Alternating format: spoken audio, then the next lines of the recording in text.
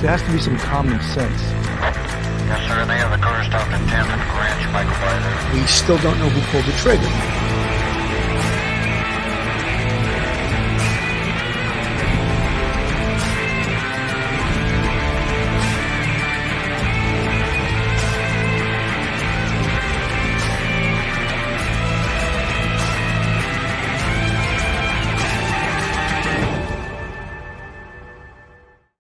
Hello, everyone, and welcome to Police Off the Cuff, Real Crime Stories. I'm your host, retired NYPD Sergeant Bill Cannon, a 27-year veteran of the NYPD. Tonight, we have a really interesting show, and maybe it's not one of the trending topics we have been covering, but nonetheless, it's a very, very important topic. And basically, it's the fentanyl crisis, and the title of it is, Did Washington Ignore Warnings About Fentanyl? And tonight, we have an outstanding guest, Jonathan Alpieri, who is usually a war photographer. He's embedded all over the world, taking pictures of wars on all continents. And he wrote a story this time, published in Tablet magazine, about that very topic, Did Washington Ignore Warnings About Fentanyl? And we're going to do a deeper dive into what fentanyl means to this country. But I just in the first paragraph of his story, we're losing an entire generation due to drugs, said Michael Cole, the founder of Lawrence Wish Addiction Triage Center, an organization named after the daughter he lost to a fentanyl overdose. Growing up in West Virginia, Lauren was a strong student, athletic and kind to others. At 16, she became addicted to opioids. She died on July 9th, 2020 at the age of 26. This could be anywhere in the country. We hear stories about this in New York, in Ohio, in Florida, in California, in Wisconsin. Every state in the union, we hear these fentanyl stories. So we're going to take a deeper dive into that. And Jonathan has seen a lot of this. He's done a lot of research on this article. He spoke to a lot of people from the Drug Enforcement Task Force. And we're going to talk about what some of the problems are in regards to this. With me tonight, one of my co-hosts straight out of Brooklyn is retired NYPD detective Phil Grimaldi. How you doing tonight, Phil? I'm doing pretty good, and I'm excited about our, as Aunt Bibi said in the chat, exceptional guest. This is going to be a good one. Absolutely. And we also have with us tonight a crowd favorite, retired NYPD Sergeant, Professor of Criminal Justice at Albertus Magnus College in New Haven, Connecticut. We got Mike Geary. How you doing, Mike? Good, Billy. Good, Phil. Good to see you. You know, you guys that are listening on like Spotify or one of our listening sites, you don't get to appreciate how many books Mike actually owns, because behind him is his library, and he's trying to impress us with his professorial. He's like the bookworm from Batman, right? That's right. That's right. And with us tonight, and as I said, he's had an amazing career. He's actually been in sort of journalism, photojournalism, I think for over 12 years. And he's been all over the world. He was actually kidnapped by Syrian rebels at one time. He's a photojournalist. He was born in Paris in 1979. And he studied, he's an outstanding journalist and an outstanding photographer. I don't want to give his whole resume. Here he is, Jonathan Alpieri. Jonathan, welcome to the show. Hey guys, how are you? We're doing pretty well. Now, Jonathan, I want you really to, when you do a story like this, what were you actually looking for? What did you want to find? Did you come into it with any preconceived bias, or did you go into it with a total open mind, knowing a bit about the fentanyl crisis before you wrote this story? So I've been working on the drug wars for past 10 years, more or less. Now I've been very focused on it since 2019, 2018, and the idea is to produce a large body of work on the different parts, mostly in South America, the Caribbean, and North America as well, Mexico and Central America, and trying to understand why the drug trade has become so strong, and why so many Americans and Canadians are so addicted to drugs. And I wanted to dive in and try to understand that one obviously doesn't go without the other. If you have a strong demand The cartels and different criminal organizations are going to spend a lot of time and resources to push their drugs, produce them, push them, and take the risk to have them move to North America. So I want to dive in. Obviously, fentanyl is just one portion of what's going on. It's more the tail end of it. And I'm interested in the entire picture, from the production to the drug wars to how it's being pushed around and the addiction side of it. One of the things that I learned actually when I was teaching some organized crime courses at a college was that some of the same routes that were used during Prohibition are actually used during the drug trade right now. Professor Geary, I could see you're salivating at this thought. What do you think about that? You see the traffic of narcotics across America, going east to west, north to south. You see outlaw motorcycle gangs involved in it when it comes here to America. Once it's actually imported and lands on our shores, see organized crime figures, traditional crime mafia family figures involved in this, like they were 60 years ago with the heroin trade and the coke trade in the 70s and the 80s. You see very similar patterns, cross-country patterns over decades and decades and decades. And it's the tried and true way to get narcotics in through certain ports, New York, L.A., through the main areas down in California where you go into Mexico, El Paso, places like that. And they're tried and true, and they've lasted for 100 years because it works, and it's going to continue to work, unfortunately. Absolutely. Jonathan, before I get back to you, I just want to ask Phil a question. We had discussed this before we came on, is that the locomotive that pulls the crime train is drugs.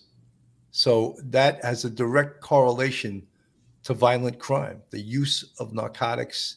And people usually, 85, 90% of the time when someone's arrested for committing a violent crime, they were either on alcohol or drugs during the commission of it, or both, or a combination of the two. Phil, you got any comments on that? Right off the bat, chronic use of drugs leads to violence. I don't think that anybody will try to, deny that. If you're involved in narcotic use, sooner or later there's going to be some type of violence in your world. But the thing about the fentanyl that's so scary to me is a few grains of salt comparison. A few grains of fentanyl will get you high. A few more grains will kill you. And the amount is so small that can kill you that when they bring in this by the kilos, it makes thousands and thousands of doses. And the thing that one of the reports that I saw, the scary part is that they're not chemists. The drug dealers aren't trained in how to cut this stuff up and make it where it's non-lethal. So again, people are accidentally overdosing. Maybe a person wants to be a weekend warrior with narcotics, snort some cocaine or smoke a joint, or maybe even use heroin, and they're being poisoned because what they're taking, they don't realize. They're not informed that this is actual very, very potent fentanyl. And there's numerous stories. Just Google it and you'll find all the stories. It's really an epidemic. And I think the statistics show that year after year over the last several years, the amount of people dying from fentanyl has just skyrocketed. So I think that the numbers that are there, the statistics are there. This is a major, major problem. The United States needs to wake up and recognize it. The government, the military, law enforcement, it's a problem that's not going away. Jonathan, I just want to refer to your article. And one of the things you said, I'm sure in your research, the United States consumes 85% of the world's opioids. That's a crazy number. And three things you said. Here's the three problems with this whole trade. The Chinese drug manufacturers, the Mexican cartels, and homegrown culture of addiction. Would you speak to that, Jonathan? Of course. So I'll go in the same order that you just described. China has been making medicine for the Western world for a few decades now, and more and more. When you look at COVID in France, for example, and it was true in the US, but not as much, France was entirely needed. So when COVID happened, people realized that 85% to 90% of medicine production for France, domestic consumption, was produced in China. For the US, it's less. I don't know the exact number. The reality is that China was making a lot of these things for us, and fentanyl, which is done legally as well, was part of it. Now, the relationship between the Mexican cartels, so the top ones like Sinaloa or the Jalisco New Generation, which is the big contender now, has had a relationship with what they call precursors, business people in China for the past 30 years.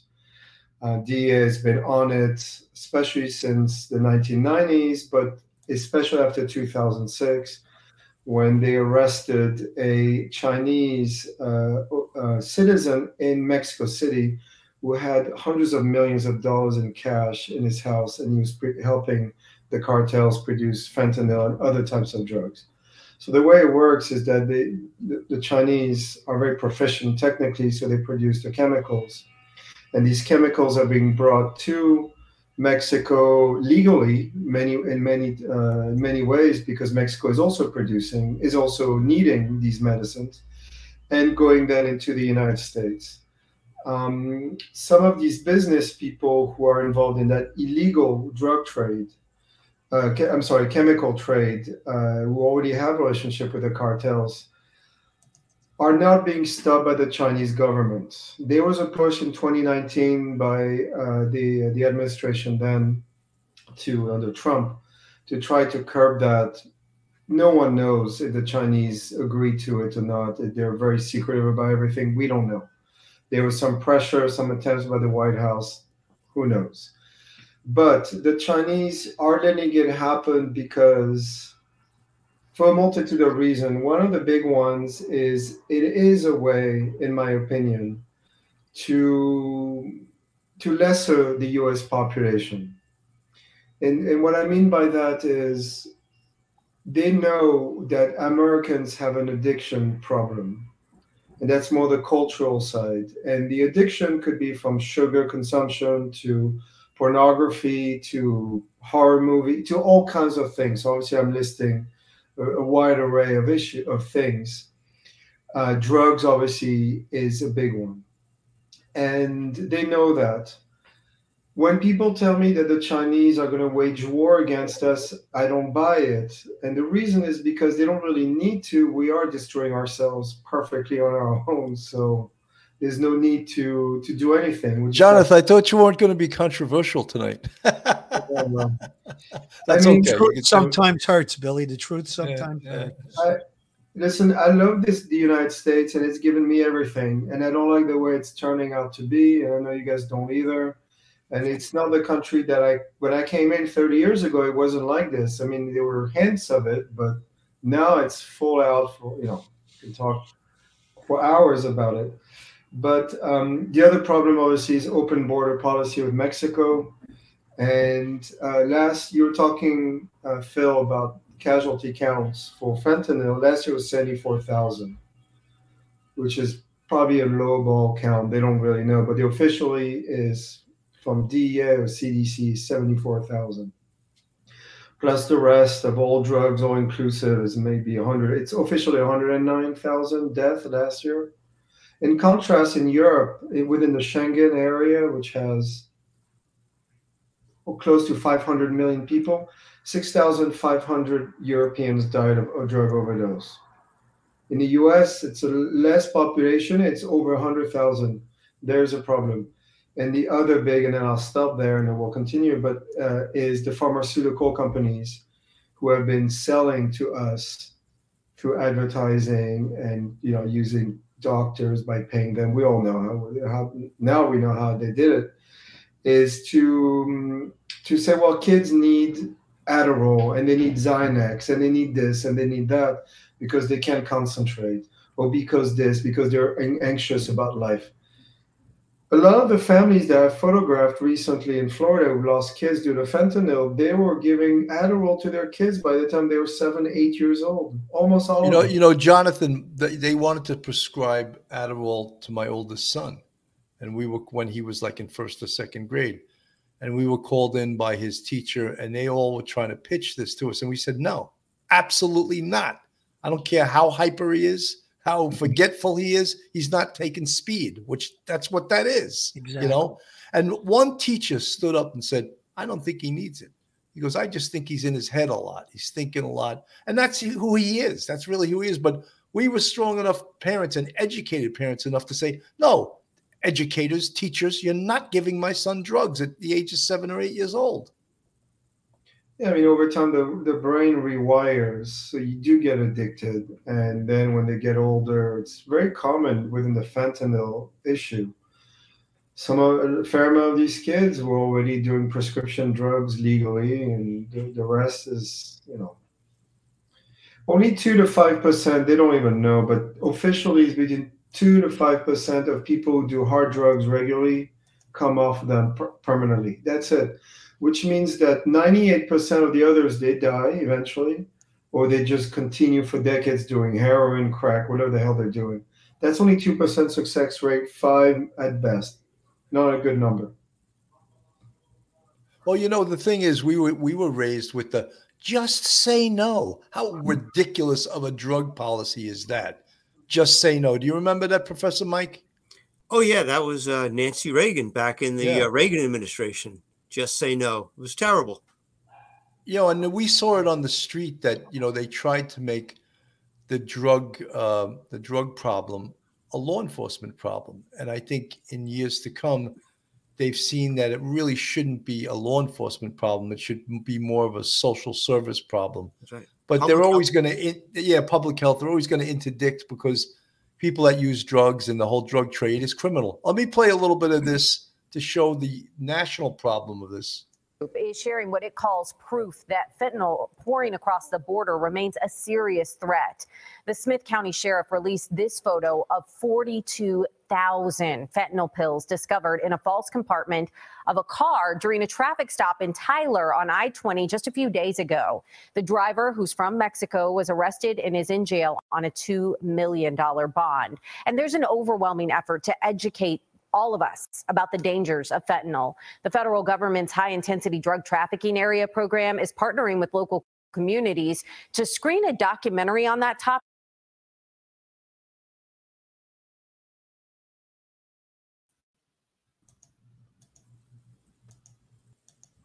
Sorry, guys. I think that it's we may have overloaded our Wi-Fi, so I'm going to remove this. So, so it's just showing the national and the international problem. Look at that, how they're smuggling this fentanyl in. And Jonathan, just so happened the day after I read your article, there was an article in the New York Times. I believe I sent it to you. And it was basically saying that the drug addiction problem in New York City is just out of control now. And every 3 hours, someone dies of a drug overdose in New York City. And the medical examiner, the New York City medical examiner, I didn't even know his name. He says that people that are recreationally using, his name is Dr. Jason Graham. He says folks that are recreationally using cocaine, they're not getting cocaine, they're getting fentanyl. And that's why they're trying to get Narcan to everyone, and to have it, you can get it in a drugstore or things even stronger than Narcan that can save people's lives that will not need a prescription. I mean, this is where we're at in the 21st century. Billy, it's just like the epidemic is there. We kind of know it's there. Jonathan talked about the vast problem, whether it be China, Mexico, and then we have the tremendous addiction in the United States. But what I'm looking for is the answer. What's the answer to this problem? I mean, we have our eyes closed at the border, apparently, because the drugs are just coming over. And, there's major seizures on a daily basis. Every time you turn on cable news, you'll see that they, made a seizure of fentanyl. You just saw that report, 42,000 pills. And some of the seizures that they're making can kill millions of people. And, it's almost like we're asleep at the wheel. Well, it's such a It's a three-pronged issue, and obviously, if the United States wanted to do something about it, they would have to deal with Mexico. At this point, Mexico is itching towards becoming a cartel state. I mean, it's already acted in some of its regional power bases, like the north, or even like Veracruz area, or Michoacan, Guerrero State, Chiapas, now more and more, and so on. So now the U.S., who has never, it's been a foreign policy for the United States for decades to let the drugs be part of its foreign policy when it comes to having these South American countries always a bit of balance. And that's the case for Mexico as well. And the reason is to have business partners down there in terms of nation states, but since they're all having drug issues, they were not able to fully become powerful nations. I think that was definitely a policy of the United States. Now it's backfiring, and in Mexico, it's a great example because Mexico it's so corrupted now in every layer of its society that they're no longer really able to control it. When you look at some of these cartels, when they captured El Chapo's son recently in Culiacan, which is on the Pacific coast, the cartel there, they took hundreds of their troops at this point, heavily armed. They start attacking military, and they start shooting at airplanes landing at the airport. The army had to send reinforcements. They were shot at too. They lost 12 killed or 20 killed, I forget. So there was a major proper urban battle going on for hours after this happened. That's not normal. And the United States is doing nothing or very little, and will pay for it. And obviously having open border policy is a huge issue just for that. And this current administration will do nothing, whether they are boosted out of power in 2024 or the Democrats win again. They will do nothing again for 8 years because it goes against their ideology of open border policy. Now the consequences are grievous, but I know it's going to sound hard, but Americans voted for this White House. What do you want me to say? And now everybody's pissed off, and they're like this and that. It's like, well, what did you expect would happen? Ideology, they tell you how they think. They tell you what they want. They tell you everything in front of your face, and now you're surprised that this and that is happening, and it's not good for the U.S. I'm like, well, tough luck. You guys, people have to be rational once more, and they're not. And emotions are running high, and I think everybody needs to calm down because it's becoming a real issue. Jonathan, I know we spoke about, I showed this picture right here, and everyone, I think, that follows this has seen this picture, and it's just a police officer doing her job in a car stop, and somehow she got a whiff of fentanyl, and if they didn't have Narcan on the scene, she would have died. Yeah. So that's what we're dealing with on a day-to-day basis. Police officers dealing with this horrendous drug. But now there's more drug. There's a new kind of drug that's on the market now, because I've been working a lot in Philadelphia and Baltimore recently. And it's called Tranq. It's short for tranquilizer. It's like ketamine. Right, I saw that. Yeah. And I saw the results. So it's even more addictive than fentanyl. They mix it with heroin, and when you shoot it up, it's so powerful that you're basically like a dead corpse, and your heartbeat goes so low that when they come check you out, because you're passed out anywhere for like 10 hours, it's quite long. They don't really know if you overdosed or if you're just passed out. And I've seen guys shoot that on their bridge in Kensington, and the result was they were like corpses. So that's the new drug that's being pushed. So it's mostly in Philly now, but you start to see in Baltimore. It's going to come to New York. It's going to be everywhere. And I think also they have a new version of fentanyl coming up as well, which is even more potent than the one that's being used now. And the Mexican cartels are part of it, but you have a lot of small criminal organizations in Mexico that are getting into that cash cow. So what they're doing is they're getting together in small groups. They're cooking it anywhere because it's very easy to make. And then if they have the right contact, they could push into the US. There's just so much money to be made that a lot of people are getting on it. You know, I always maintained, and Mike, you could comment on this after I make this point, is that it's the job of government to protect their people. And that means having good policing and make people feel safe within their neighborhoods. And especially, this is like a national security issue. Allowing this drug to be made in our neighbor to the south, and China, who is, you know, it seems like it imports almost everything into our country right now, a big trade partner. They're making the chemicals for this drug, and it's destroying our country, yet our government's doing nothing about it. To me, that's horrific. Mike Geary, what do you think? Well, Bill, like Jonathan said, we voted for this. In a democracy, you get what you deserve, unfortunately. And this is ideology over pragmatism. You got to be pragmatic in solving problems, and our government isn't. You, me, and Phil, we worked in New York City at the height of the crack epidemics in the late '90s and the mid '90s to mid '80s to early '90s, and I could see from what Jonathan's saying, it may just turn into the next couple of years. We're going to have the crack wars version 2.0, where you're going to go back to 1,000 homicides a year, 1,500 homicides a year, 2,000 homicides a year.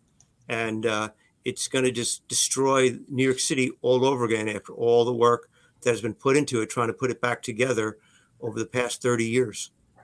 You know, Mike, I always, when we talk about policing, and I've talked with other cops and other people in this field, and I'll say, oh, we don't want to get political. And I say the P in policing stands for politics. Absolutely. If you don't want to talk about politics, then don't be a cop, because politics so affects this profession.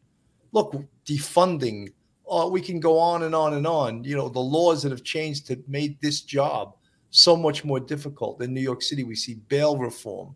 We see discovery being ridiculously unreasonable to the point where 90% of the misdemeanors in New York City are thrown out of court. They're just thrown out because they can't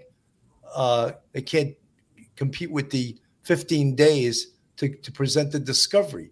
All this stuff was done on purpose. So the perfect storm exists, Mike, for exactly what you're talking about. We have the idiots in Albany that passed this bail reform and the criminal justice reform, whereby 15 days you have to have all the evidence to the defense, and the prosecution, they can't or won't do it because they're in on it too. And 90% of the misdemeanors in New York City are being thrown out of court. You want to hear another scariest statistic? Last year, and this isn't the exact number, but the NYPD made close to 3,000 gun arrests. One went to trial. One out of 3,000 gun arrests. 90% of those were thrown out of court. That is a scary, scary criminal justice system. Billy, can I just comment and piggyback on what you're talking about? You're talking about the low-level misdemeanor crimes, which most of the time are related to either drug addiction or someone that is trying to get drugs, and they're out trying to to score some money to get high. Now, fentanyl, the real use of fentanyl is for surgical procedures. It's anesthetic. It was an anesthesia, much more stronger than morphine. So again, we're playing with fire right here now. And I think that the drug culture in the United States, what I mean by that is that there's a definite appetite for narcotics in this country, but instead of trying to stop it, we have many cities that have areas where junkies can go and they can shoot up. They give them needles. They're giving out crack pipes. We're legalizing marijuana in many of the states in the country, and I think that that's just encouraging the bad behavior the narcotics use, and it's encouraging the appetite for narcotics. And when you have these other countries like China and Mexico see this type of stuff, just like Jonathan said, they don't have to go to war with us. We're killing ourselves with these overdoses. So I think there was a great point there. And I think that we have to sort of reject this kind of behavior, not encourage it. And I think all of these, the major cities, New York, Baltimore, LA, Chicago, they have all these programs to like, have clean needles and, safe spaces for narcotic use and legalizing of marijuana. Wrong message is being sent. What saved the world to me was when these illegal aliens came into New York City, or they were busted in there by the mayors, either from or the governors from Texas, places that have had it, that weren't sanctuary cities. And they come here and they start making demands on our country when they're here illegally. That's a broken system. If we put up with that kind of crap, we almost deserve what we get. It's unbelievable that they're complaining they're staying at some $500 a night hotel and they don't like it. You're not taking us out of here. We want to stay here for good. It's just, and who's paying for that? You're looking at them. You're looking at us. Yeah. Mike, thoughts? Again, ideology over pragmatism. And I don't know if people really understand or remember now what the crack wars did to the populations in like the Bronx and areas of Brooklyn. That was horrific. And it was just insane, the number of young men who died in these crack wars. And most of them, and even now, today, they'll probably be 85 to 90% of all the guys killed are going to be young black men and young Hispanic men. That's and right. we're killing people who we're trying to protect. We're saying we're trying to protect or interested in protecting, and yet we're actually going to allow them to be slaughtered because of ideology. Ideology beats pragmatism every time. Stupid is stronger than smart. And we see it every day in cities like New York City. Absolutely. Folks, this is Police Off the Cuff, real crime stories. If you like real crime stories from a police perspective, you're in the right place. And if you're not subscribed to us, go on our YouTube, hit that subscribe button, give us a thumbs up, and ring that bell. If you want to support us financially, we have a Patreon with 3 different levels, and you can support us that way. And we also have a YouTube channel memberships, which we have 5 different levels, and you can support us that way. And folks, we're also on Anchor, and I don't know if most of our listeners know this, but we're on 8 listening sites. So you can listen to us on Apple Podcasts, Spotify, or you can just go to Anchor and pick which one you want to listen to. We actually have over 2 million listens on Anchor. So if you want to listen to us without having to go to your phone, you can go right on your radio in your car. It's available there. Guys, I also want to say a friend of mine, Dr. Maki Haberfeld, he was a big friend of this show. She's doing a research paper. She's written probably 21 academic books. She's a brilliant professor at John Jay College. She was once an Israeli police lieutenant. She's a hell of a lady. She's doing a research project, and this is only for retired police officers. That's the address of it on the screen, but I posted it on our website and also on our YouTube community post. So if you could take that, only retired police officers, if you could take that survey, I'd really appreciate it. And so would Dr. Maki Haberfeld. Maki, if you're listening, I hooked you up. So this is an unbelievable topic. And it's just, I wish that the people in this country would wake up and see what's actually going on out there. And, when people in the suburbs get hit, and a kid that was an athlete, like the one I read about in your story, Jonathan, she starts taking, painkillers for a sports injury or something. Next thing you know, she's fully hooked. And 4 years later, she's dead, And this is coming to the suburbs. It's coming to an area near you. Yeah, I think that's an interesting point. As Michael was saying when he's referring to the crack war, from what I understand, it was still in more contrived areas. It wasn't all over the country. And it's more urban areas. But now with fentanyl and all different kinds of prescription drugs, or even cocaine now, where it's become very democratically open to the public, because it got cheaper over time, has now reached levels where the entire country is doing drugs. Apparently, about 12 to 15% of Americans do hard drugs on a regular basis. That's a lot of people. And then you have a whole nother groups who do it less regularly and so on and so forth. So to me, it's really an anthropological decline of what this country once was. And I'm saying this as a European who I think Europe too is on its way out, but for different reasons. There was a time when people dealt with life, and they were able to do so partially because the way they were raised and the way life was in general, and you just had to cope with life. Life would throw these curveballs at you, and you had to deal with it. Now especially since the 1990s, I think was the big watermark, especially when it comes to drug consumption, prescription consumption, especially, is the idea that you're a victim about everything. And when you start victimizing a population or individuals or either ethnic groups or different sexualities and so on, then you're entering a realm where people will start having demands about everything. And when you have demands about everything, it becomes a very narcissistic environment where people decide ultimately that the only thing that matters is themselves, and your country doesn't matter, and not your family doesn't matter, or anything that doesn't matter anymore.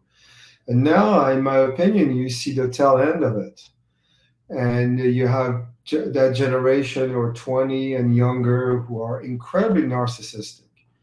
Of course, social media didn't help, but we are very symbolic animals, and we need greater things. We need to look upward. We need to look outside ourselves to better ourselves over the few decades that we have on this planet. But instead, people are just shrinking within themselves, collapsing within themselves, instead of looking outward. And our society is very much like that. And it's very troublesome. You see it from the way people dress now. You see the way people behave on the subway. You see the way people behave in general. It's very troubling. And like what the great Thomas Sowell said, the hardest thing to change in people is what's inside them. And I think that's very true. In my opinion, if we continue like this, it's not going to be possible to reverse. So I think the drugs is just endemic of that. There's a lot of other issues.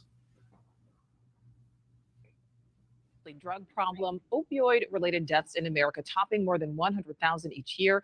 In the U.S., it hit a record in 2021 with an average of one death every 5 minutes.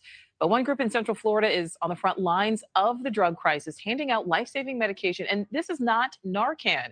NewsNation's Brooke Schaefer had a chance to see them in action in a News Nation exclusive. She is live now in downtown Orlando. So, Brooke, what are they handing out? Yeah, Nicole, they went around downtown Orlando handing out these boxes of Cloxado. It's like Narcan, but it's even more powerful. That is how critical the opioid crisis is here in Central Florida. Fentanyl is showing up in more drugs than ever before. The DEA calling fentanyl the deadliest threat to our country right now.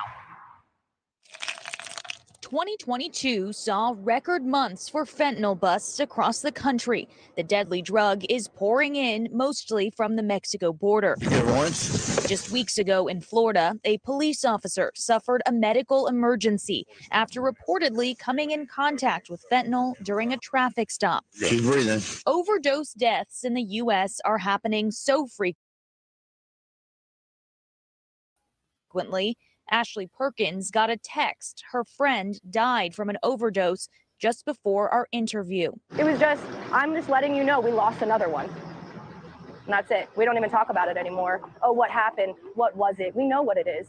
In Orlando, Florida, Project Opioid founder Andre Bailey suggests the fight against fentanyl isn't just at the Mexico border. It's in our nation's downtowns. Wherever young people are, we know there's going to be drugs, and we know that we're going to lose lives every single day. So if this is from the first of the year.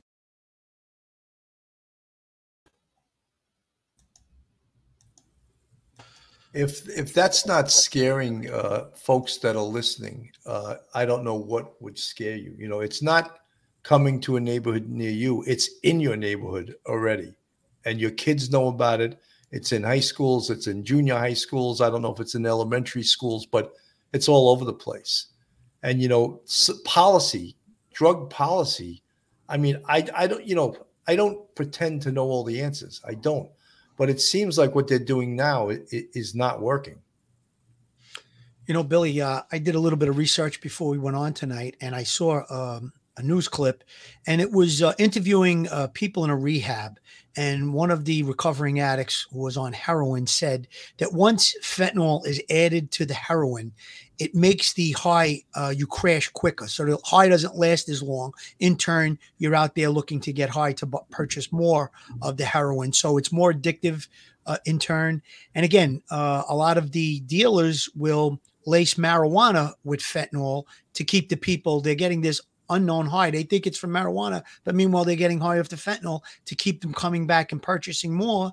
And they're sprinkling a little too much in, and someone smokes a joint of marijuana or a line of cocaine or whatever it is, heroin or whatever pill that they're mixing, and they wind up dead. So there was numerous stories, like you said, Billy. If you Google it, you'll see young people. There was one kid that was a sports fanatic, played a lot of sports, had some injuries, didn't want to go out with his friends 4 days before he was graduating college, and said, my back's bothering me. I think I'm going to go on Snapchat or Instagram and see if I could get a Percocet. He wound up getting what he thought was can't think of the name of it, but it's like a tranquilizer. Anyway, a Xanax. He thought he was getting a Xanax. Never woke up. Took the Xanax. Never woke up. Poisoned to death, trying to relieve pain in his back. It's unbelievable that they can sprinkle fentanyl in. When like the New York City chief medical examiner said it, if you're using recreational cocaine, you're not getting cocaine. You're getting fentanyl. That's a scary thing. Billy, can I just follow up for what Jonathan made an observation? Sure. Yeah, absolutely. Absolutely. Yeah. But Jonathan also touched a little bit on our culture, and our culture for the past, 25, 30 years has been a pain-free culture. Doctors, working with family practice and individual practices have been encouraged by the pharmaceutical companies in the United States to encourage the use of, painkillers, opiates, and for everything, back pain, shoulder pain, that sort of thing, for your quality of life. It was all about the quality of life, not curing you from whatever ailed you, but for your quality of life, to make your life pain-free thing. And we found that out, that this sort of thing was going on. It was a huge thing that nobody talked about. Doctors were being encouraged by the major pharmaceutical companies to overprescribe these sorts of medications. We have a very addictive culture. It's a culture of addiction. And we see the results of that is the people that are taking these painkillers and things like that are used to taking prescription medication. So, other things for your kid, and for other emergencies, they have already gone past the idea that, should I take something? No, the idea is, okay, which am I going to take? We see the direct advertising towards consumers. They're not advertising to doctors anymore. You see all of these lifestyle narcotics that are on television all the time with the snappy and very attractive kinds of commercials. And it's just, over the course of like decades, it's been like this galloping incrementalism of insidious, advertisement and acceptance of narcotics in every part of our lives. And we're paying dearly for it now. Yeah, America is definitely a drug culture. Jonathan, I just wanted to address something that you said earlier that I think many people would probably find offensive, but that this is almost being done purposely to reduce the population. We had 109 drug overdose deaths. Was that in New York City, or is that the nation? Nation, 109,000, Billy, 109,000. That's the nation. 9,000. That's 109,000 people. That's amazing. And if your theory is correct, it's being done on purpose to reduce the population. I mean, that's pretty horrific. Right. So in terms of population decline, that's that's happening all over the world, apart from most Africa, Egypt. But most of the world is actually on the what they call a winter demographic curve. Now the United States is also going through that. It's a curve, so it takes 20 years, takes a while. However, that being said, I'm of the opinion that the progressive ideology is an ideology of death. And the reason why I'm saying that is if you are for life, like they say they are, then they should not be applying these policies that we're talking about. For instance, there are two major schools of thoughts when it comes to dealing with addiction. One of them is called harm reduction. I'm sure you guys have heard of it.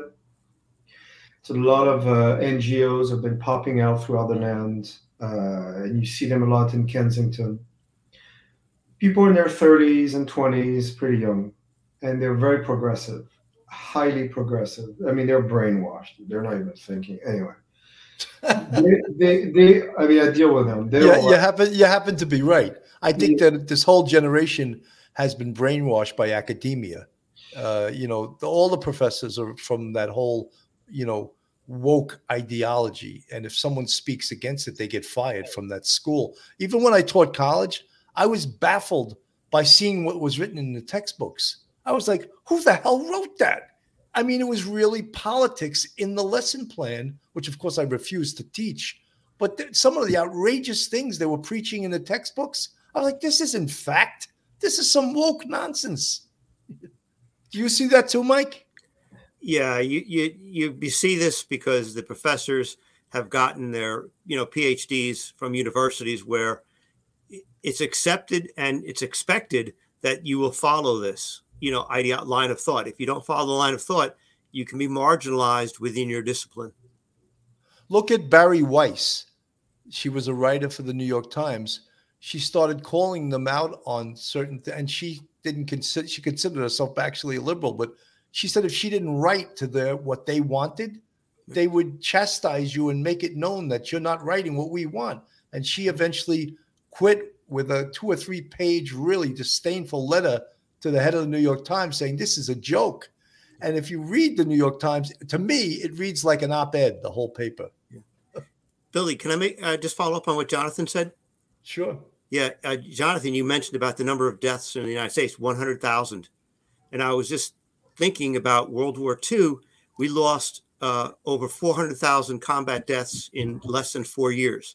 400,000. And if you consider this a war on the United States, it's the same number of deaths per year. And we're not in a shooting war. Yeah, 400,000, men, women, in a war that it's been declared against us, and we're actually part of it. We're actually part of the problem. 100,000 is huge. Yeah, it's increasing. I mean, it's probably more. From my estimation, we're probably closer to 150, 140,000. So some numbers are more official. We're going to 120,000 last year. It's increasing. Obviously, the pandemic increased that, but it was already an upward projection. It just made it faster. That being said, I wanted to circle back a little bit, to go back to the harm reduction. It's important that we talk about that because this ideology, basically from these people in their 30s and 20s who work in these drug areas, they provide needles and they provide everything clean. They provide a safe area for people to shoot up, but they also provide drugs for them, clean drugs without fentanyl. They'll test the drugs like heroin, for example. But when you talk to them and you tell them, what is the purpose of what you're doing? Very simple question. And they'll tell you, well, we are trying to combat the drug problem. It's like, but you're giving drugs to addicts. What is the logic? When you try to be very simple and logical and critical, you will ask them that question and they will tell you, well, that's the way we feel, because they always feel. They don't think, they feel. But this is the best way so true. It's always about feelings. And this is the best way for us to combat the drugs. You're giving drugs to addicts. The fact that you give clean needles, I can get that, so they don't get AIDS and hepatitis. I get that. But you're giving drugs to them. So you're basically telling them you can do clean drugs, that's fine. I think it doesn't work. When you go to Baltimore, you have less of these people. You have more the religious organizations. So I work with them a lot on the streets. And they don't like harm reduction. Harm reduction don't like them. And this more religious aspect of the drug issue is trying to bring people off the street and through religion or in all kinds of ways trying to get them off the drugs, which is actually working a little better.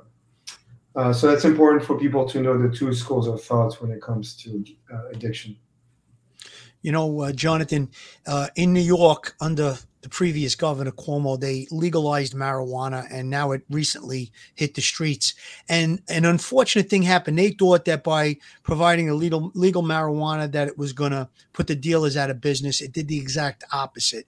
Smoke shops popped up all over the city because it was so highly taxed. It was cheaper to get it from the illegal dealers. So again, the harm reduction, they're thinking of it in those terms, but they're also thinking in terms of tax revenue.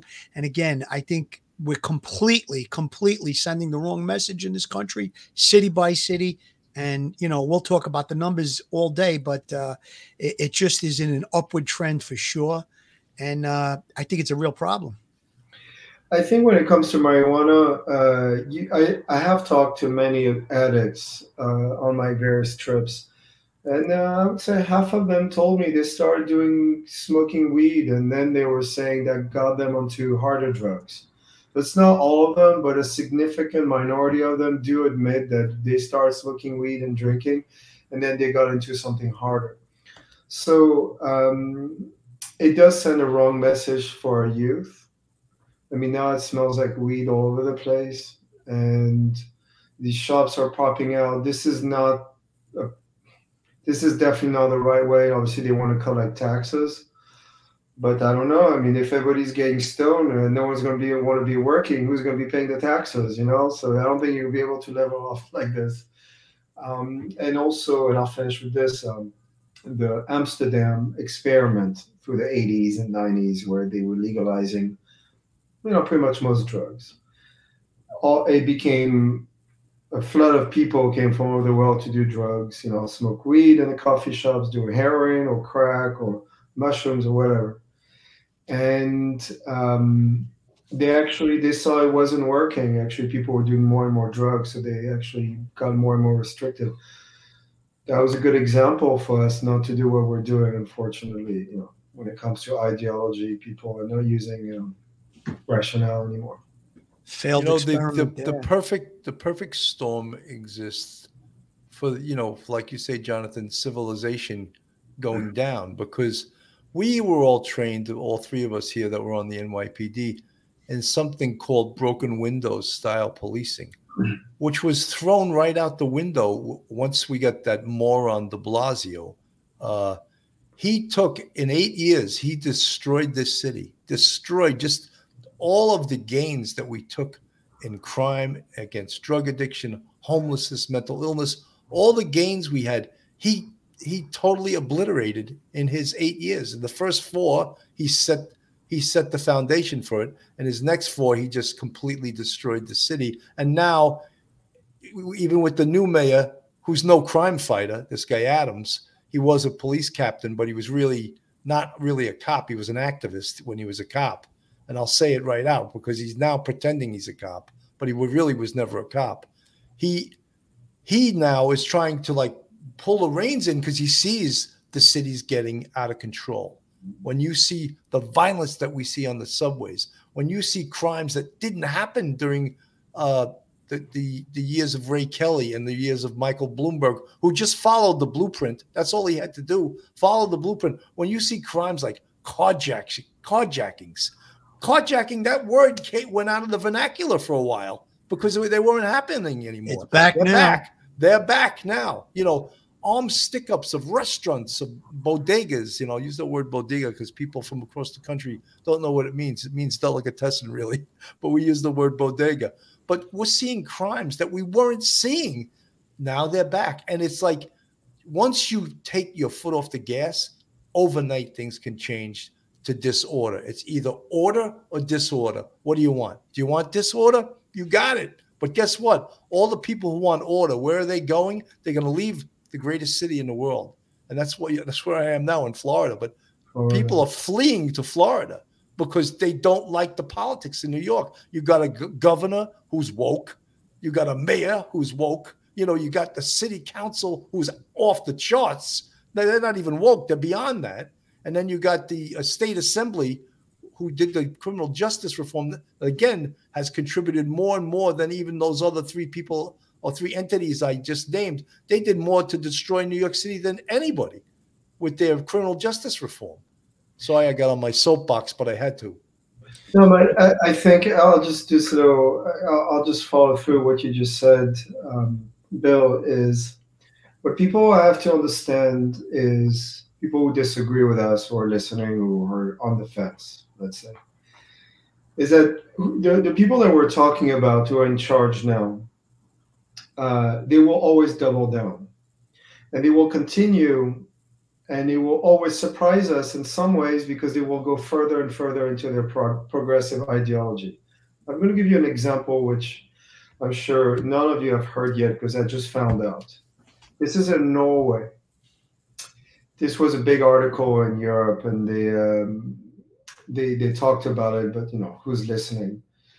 They want to use, they're considering it, they want to use the body of a woman who has been brain dead, but the organs still work, to use her belly so women who can't have kids can use that belly to have a child. So basically, you can use a corpse of a woman who's brain dead, but her organs are working, and have her get pregnant, and she would give birth, and you can have that child. This is progressive ideology. This is the next step. Now, this sounds crazy, but they are considering this. Now, on the lesser level, they want to legalize heroin in Western Canada. I don't know if you heard about this. They're going to do a 3-year program. I forget one of the Western states, whatever it is, doesn't matter, but sorry, I shouldn't say that. But it's taxpayers' money for 3 years. There'll be a report at the end, which obviously will be in favor of it, where people can use legally, as they see fit, heroin. If you don't think this is a destruction of who we are as Westerners, then either you're very naive or very stupid. And you have enough stupid people out there in the Western world to think that it's okay and it doesn't matter at the end. And I'll say to these people, wait until it hits one of your kids, and then we'll talk. Because when it's close to home, then maybe you'll change. But like I always say to people who disagree with me or changing or agree more and more, it's like, where have you been the past 30 years? Now you're just waking up where we are at the state we're at now. Little too late. And I have very little sympathy because we have been warned. The signs have been on the wall for decades, and now people are just, they're not happy with Biden. Well, what did you expect? Where were you during the campaign? Like, your guy couldn't speak. He's mentally completely broken, and you want that as president, and now you're not happy?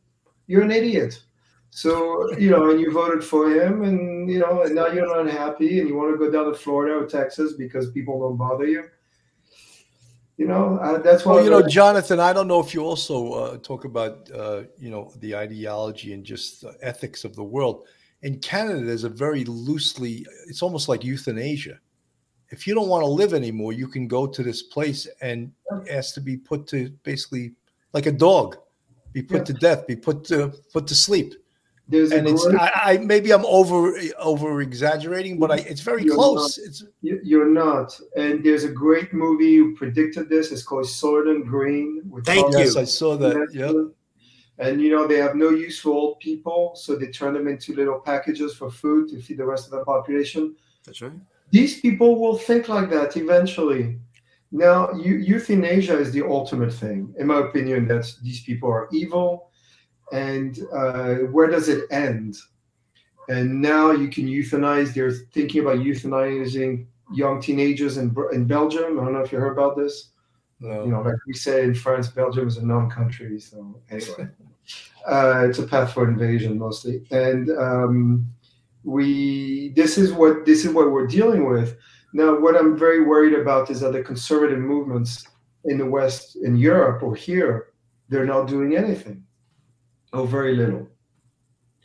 And that's what I'm worrying about. If the idea of courage is today only the idea of going against progressive, that's not courage. That should be a given. And the fact that we're not doing that enough, that we're not unified enough to go against them, is scary. You know, Jonathan, I remember I saw Soylent, Soylent, Soylent Green. Wasn't it with Charlton Heston? Yes. Yes, it's an old movie. It's I mean, probably 30, 40 years ago, right? I think it was like in the 80s. Yeah, so 70s or 80s. That's 40 years ago, you know. And I remember I saw that, and scary thought. But, you know, I just wanted to comment also, like some of the craziest people are these billionaires that go to that World Economic Forum. They're all talking about,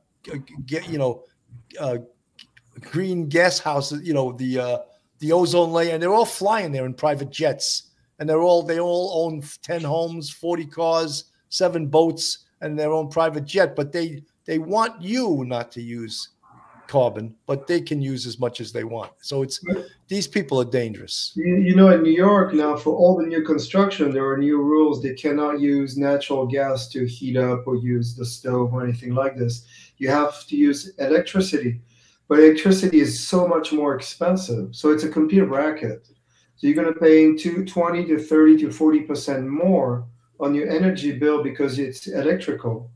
And electricity is not, it pollutes as well. It comes from coal. And we're not building nuclear plants. So where we're getting it from, it's like... It's lunacy. There has to be some bigger goal to it. Like you said, there was just that idea, let's get rid of gas stoves. It's causing asthma. They've been around for hundreds of years. All of a sudden, it's just like, we got to kill cows because cows are farting all over the universe and causing, that's they call it cow flatulence. That's the medical term for a cow farting. And that causes greenhouse gases. And we got to kill all the cows. And let's just eat granola and and green vegetables, you know. Billy, there's a common denominator with all of the things we're talking about, and the common denominator is power. How would it benefit people if they legalize heroin in 3 states up in Canada? It's only going to make the people the reliant on government, dependent on government. It makes the government more powerful. And I don't think that, that's going to benefit people in any way, shape, or form. The people of Canada probably don't want this. I think these ideological politicians come up with these ideas. And again, the common denominator is power. It's much easier to control the masses if they're all stoned on heroin. And we talked about the failed experiment in Denmark where, they were using the narcotics, legalizing it, and it obviously turned bad. And then they changed the laws. So, I mean, we have statistics to show that these type of policies don't work. Why would we go down that road? Again, for power. Police Off the Cuff supports Joe Murray. Joe Murray, attorney at law. Have you found yourself in a jam? Are you in need of legal counsel in the New York area? Do you need a victim's advocate? Well, Joe Murray is your man. He's not only an experienced trial attorney, he's also a retired 15-year member of the NYPD. He literally knows both sides of defense.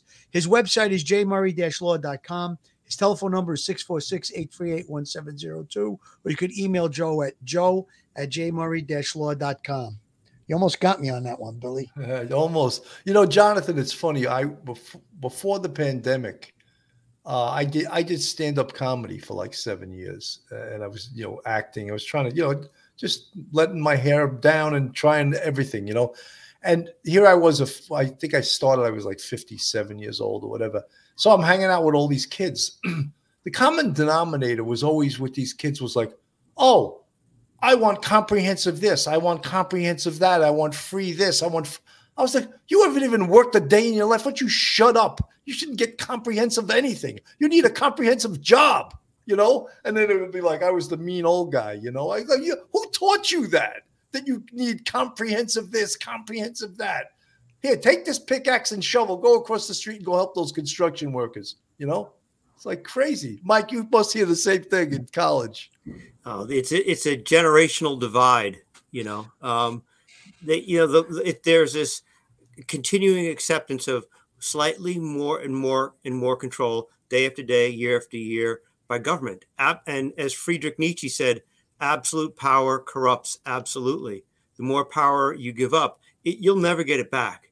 And if you could hook kids on narcotics, hook them on government control, government handout in Canada, United States, or Europe, it's only just going to make the people more and more dependent. It's a downward cycle, and it is unfortunate because it's constant and continual, and eventually will be complete control of the masses. And we'll have gotten there voluntarily ourselves as a society. And that's really the saddest part of it all. Yeah, I agree. In France, we have a term for this. We call this soft dictatorship. Yeah. And the West is going into that trend. And it's true that it's been very gradual. And there are different forms of dictatorships. You have the very common ones from the 1930s and 40s, which is very outspoken and when it's done and wages war. But this one is very dangerous because it's been very gradual for decades, and you get used to it, and then they turn the knob a little more, and now we are where we are. So yeah, people have to wake up for this, and I mean some are, and obviously everybody's arming up in some states, and that's why the federal government is trying to get rid of assault rifles because they're afraid of civil war. They're not doing it because it's killing people because of crime. They're doing 100%. It because they know they will have a guerrilla war that they will never win. And the army would not kill its own anyway. So that's why they're doing that. And that's why people are arming up. And that's why this country is highly divided. And this country doesn't seem to have digested its civil war of the 1860s. And we should have to be very careful because there's one thing that history has taught us is it stutters. And it will always bring us to a direction we haven't thought about because you think that things will last forever or we'll never be in a war and I'll always be comfortable and I will always have this and that. And then you wake up one morning and it's not the case anymore. So it's a good reminder to everyone that's listening to us that we have to be very mindful that the reason why America was a great experiment and many people have been coming here for a few centuries now is because number one, we were free, and second, the right of ownership of property, and no one can take that away from you. The government cannot. You can fight back, and that's something in Europe that we didn't really have. And that was a great American invention. The French Revolution helped with that a bit, and we're losing that. And You know, Michael, you were saying why people are not responding more, and I think it's because it's much more comfortable being a coward than being courageous. And when you're cowardly and you're kind of hunched in and you're just going through the motion and you're just bowing to whatever comes your way, it's much more comfortable and easier than just risking your life or risking something. Absolutely. That's why a lot of people who are afraid of being expelled on their social media will agree and apologize publicly because they said this or they said that 20 years ago. Mm-hmm. You know, Jonathan, you want to see something scary? Watch the goofballs from Twitter that were the executives be interviewed now in Congress. Mm-hmm. It's unbelievable what they did and how they silenced people. Sure. And how they were working with the FBI. The FBI was working with them to silence certain people, and they were working with our government. And they saw nothing wrong with this because they were silencing people they did not agree with. Scary, right, Mike? They busted through that wall of self-control and become part of a totalitarian state. Our First Amendment, one of the most important things we have about our nation, is our First Amendment right to speak freely and be free from, kickback from the government. And here you have a government who can't do it themselves, but they use third parties to help control the national thought process. First Amendment democracy, it is supposed to be rough. It is supposed to be challenging. It's supposed to be somewhat a little bit cynical and not trusting the government, putting the government to a test to make sure that when the government says something or does something, it is truly in our best interest and not in someone else's best interest. And yet you have the government acting through a third party and helping a third party, Twitter and Facebook and things like that, to actually suppress political dissent and political discussions that they don't agree with in the United States. That is sick and demented and deplorable in our democracy. And we're turning into something other than a democracy. Absolutely. Guys, we're at an hour and 10 minutes. I'm going to give, we're going to have one go around and last final thoughts. Phil, I'm going to start with you. Final thoughts. Well, this is kind of a little bit of a depressing show when you see the problem that exists in this country with fentanyl. We discussed so many different aspects of it, and I just hope that there's going to be some awareness and people will wake up, and we have to attack this problem at many different levels. Obviously, from where it's coming from, we need treatment programs in the United States. We need enforcement, but we're not going to go anywhere until the politicians will open their eyes and address the problem. God help us is really the only thing I could say at this point. And, thank you for coming on, Jonathan. You've been very, very helpful in, informing us and informing everybody that watches the show tonight and read your books and your articles.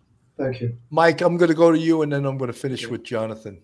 I just want to say, to echo Phil's sentiments, Jonathan, thank you very much for coming on. I just want to quote a great president, Ronald Reagan. He said the scariest phrase in the world is, "I'm from the government and I'm here to help you."